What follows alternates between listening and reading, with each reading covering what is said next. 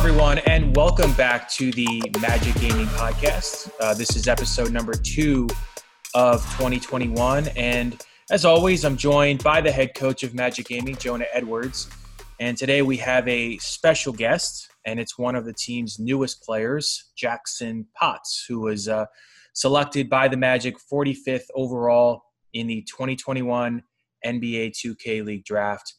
Thanks to both of you for joining today. Potts, I'll start with you. How exciting was it to hear your name called on draft night, and how do you feel you'll fit in with this team? Oh, it was super thrilling. Just hearing so to be completely honest, I didn't get to hear them call my name live. I'd gotten the phone call from Jonah, and I was sprinting around calling my parents and telling them what was going on. So I did miss it live. I didn't get a chance to hear them call my name, but I went back and watched it. And it gave me goosebumps. This is where I wanted to go. I'm incredibly excited about the season. And to be completely honest, I think I'm going to fit in great with the guys both on and off the court. They're some of my good friends, and I think they're great 2K players, so it should be a smooth transition for me. Jonah, I know we talked about it in the last podcast, but what about Potts impresses you, and how do you feel he can be implemented into this lineup?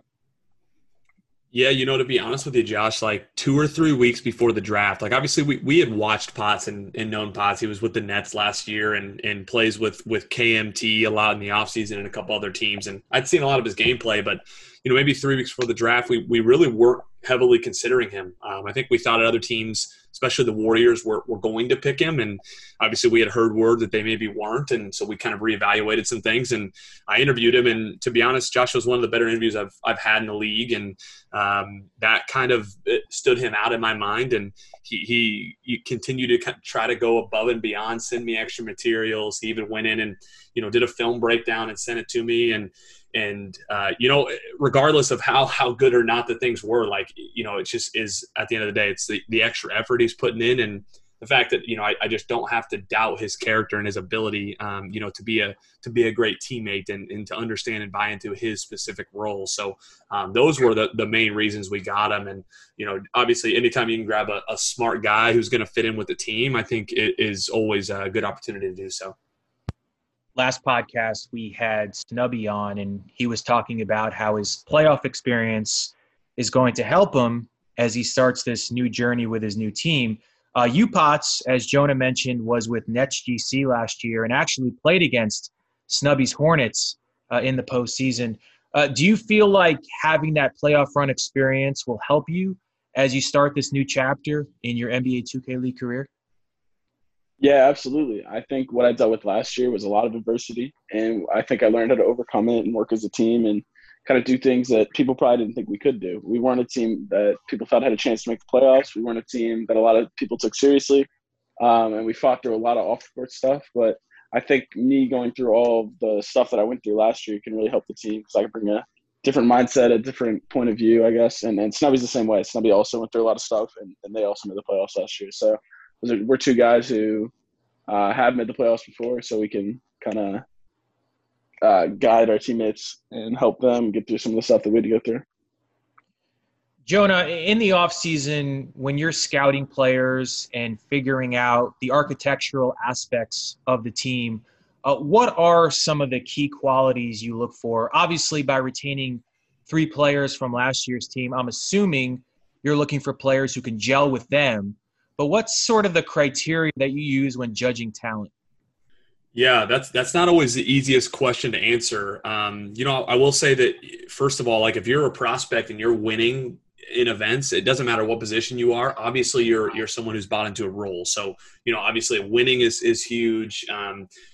People would be surprised how much impact even things like Twitter and clearly your mentality, your comms in game, how you're interacting with teammates. I'm listening, I'm watching, I'm checking your Twitter feeds, I'm making sure you're doing and saying the right things, and all that stuff totally matters. But to give kind of a specific example, we were looking for a 6-man, obviously, that was going to play either small forward or power forward. And so when I'm looking at power forwards, Josh, we have May, who's a really aggressive rebounder, and once his power forward really to stay home in the corner offensively, especially on the offensive glass, because he's a lot of times going to be the offensive rebounder. So there are lots of guys that have this this very, elite skill of like crashing from the corner.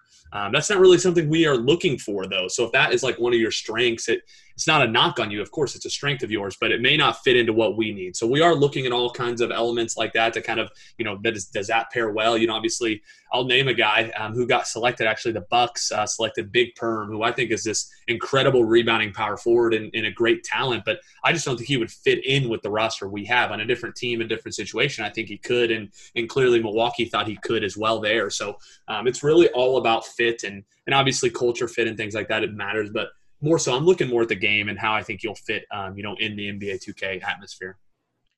Recently, the NBA 2K League held their second annual 3-for-all showdown.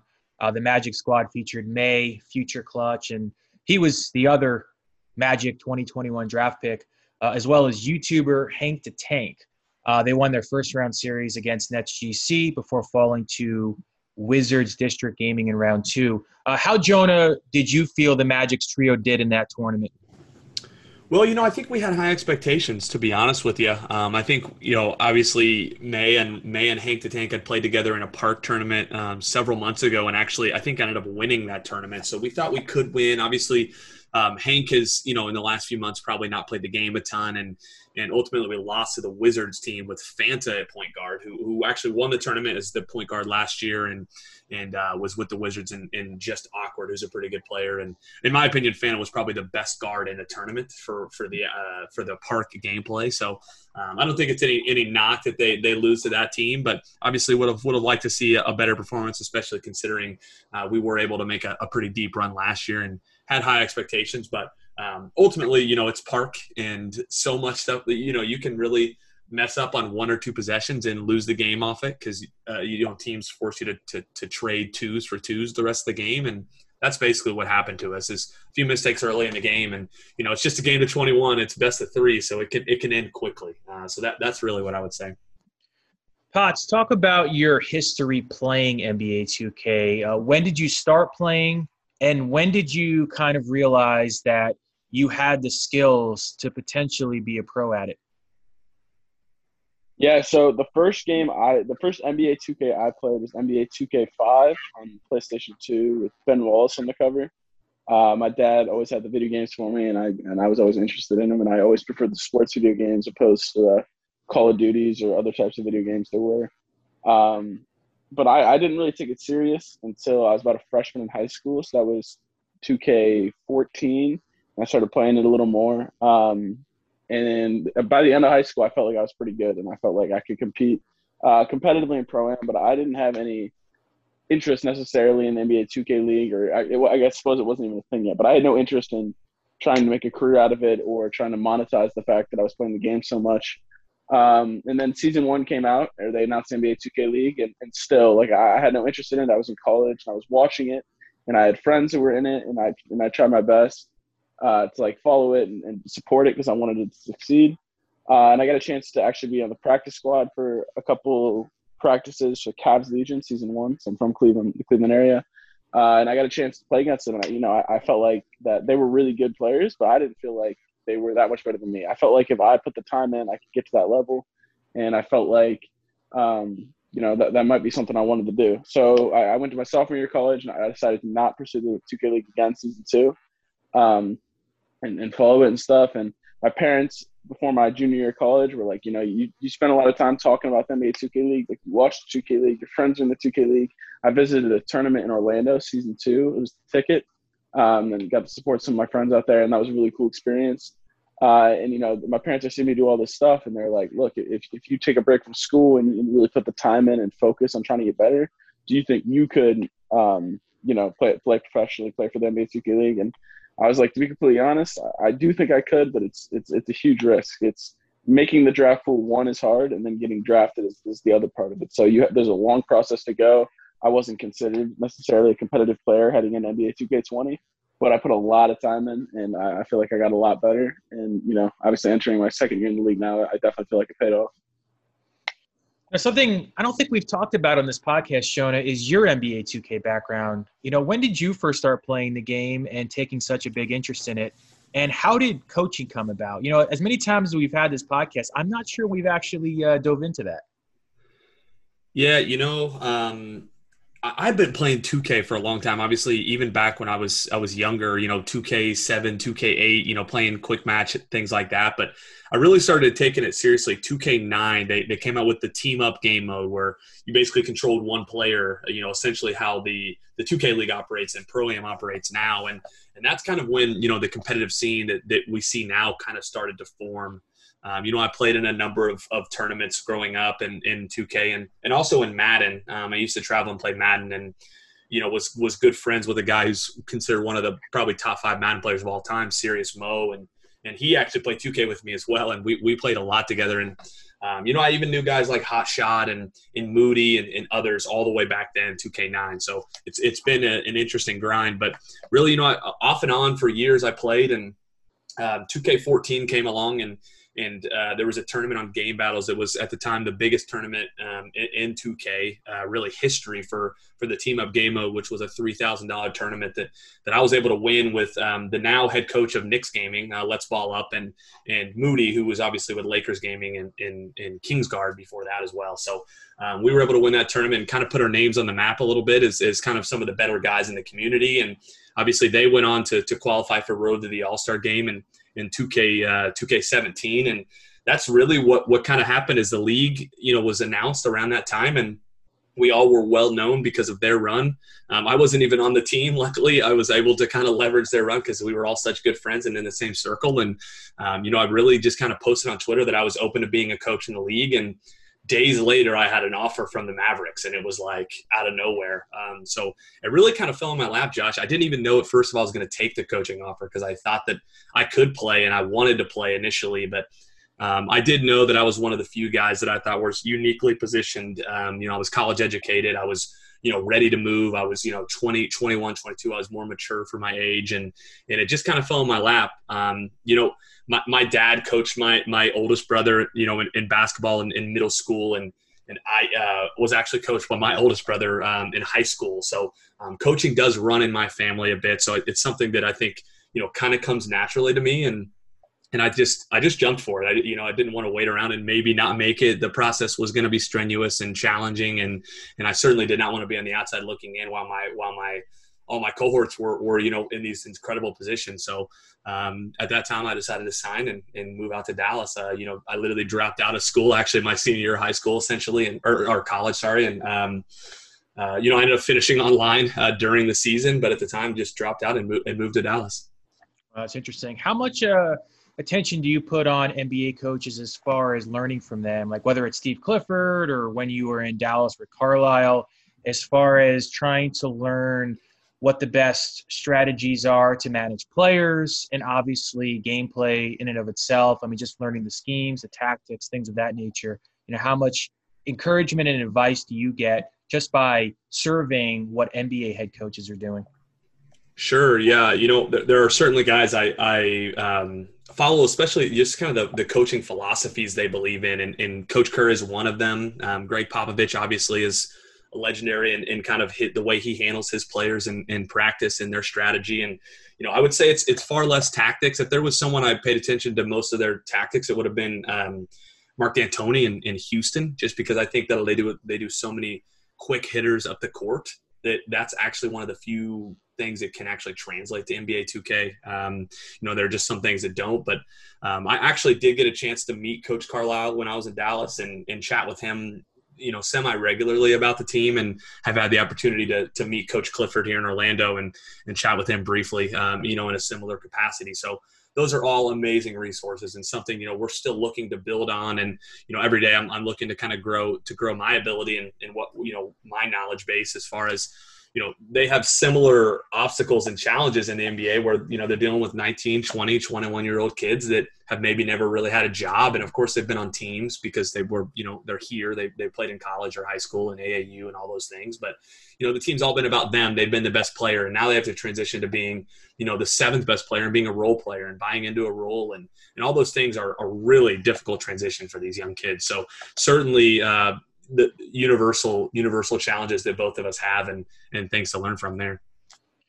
Both of you can touch on this. Potts, I'll start with you, but we hear from NBA players and obviously coaches that watching film and studying technique is one of the most important elements to developing and being prepared. How much is film a part of the routine when you're getting ready to play an opponent or even getting ready to start training camp? Yeah, specifically for me, film is a massive part of my preparation when I'm preparing for a game. I personally am a huge fan of film. I try to get my teammates on the same wave, and I like to break down film and show my teammates what I see as well in case they're not willing to watch. But with this group, it seems like we've got a group of guys who want to watch film and are willing to do what it takes to separate ourselves. I always feel like if you can gain a few possessions back by watching film, it was an incredibly successful film session. And in a long game, you might see 10 things that you saw in film. So if you can stop a few of those things that you might not have had you not watched the film, then it was definitely worth it because a lot of these games are decided by 2-3 points. Jonah, what does a film room look like in the NBA 2K League? Do you basically stop and start the film, and do you have like it all surveyed out on the screen as far as who's doing what guys need to do better, where they need to be in position to perform better? How does that sort of look as far as a description of what a film room depicts of? Yeah, Josh, you know what is we actually use the same software the NBA and in several basketball leagues use, which is Synergy.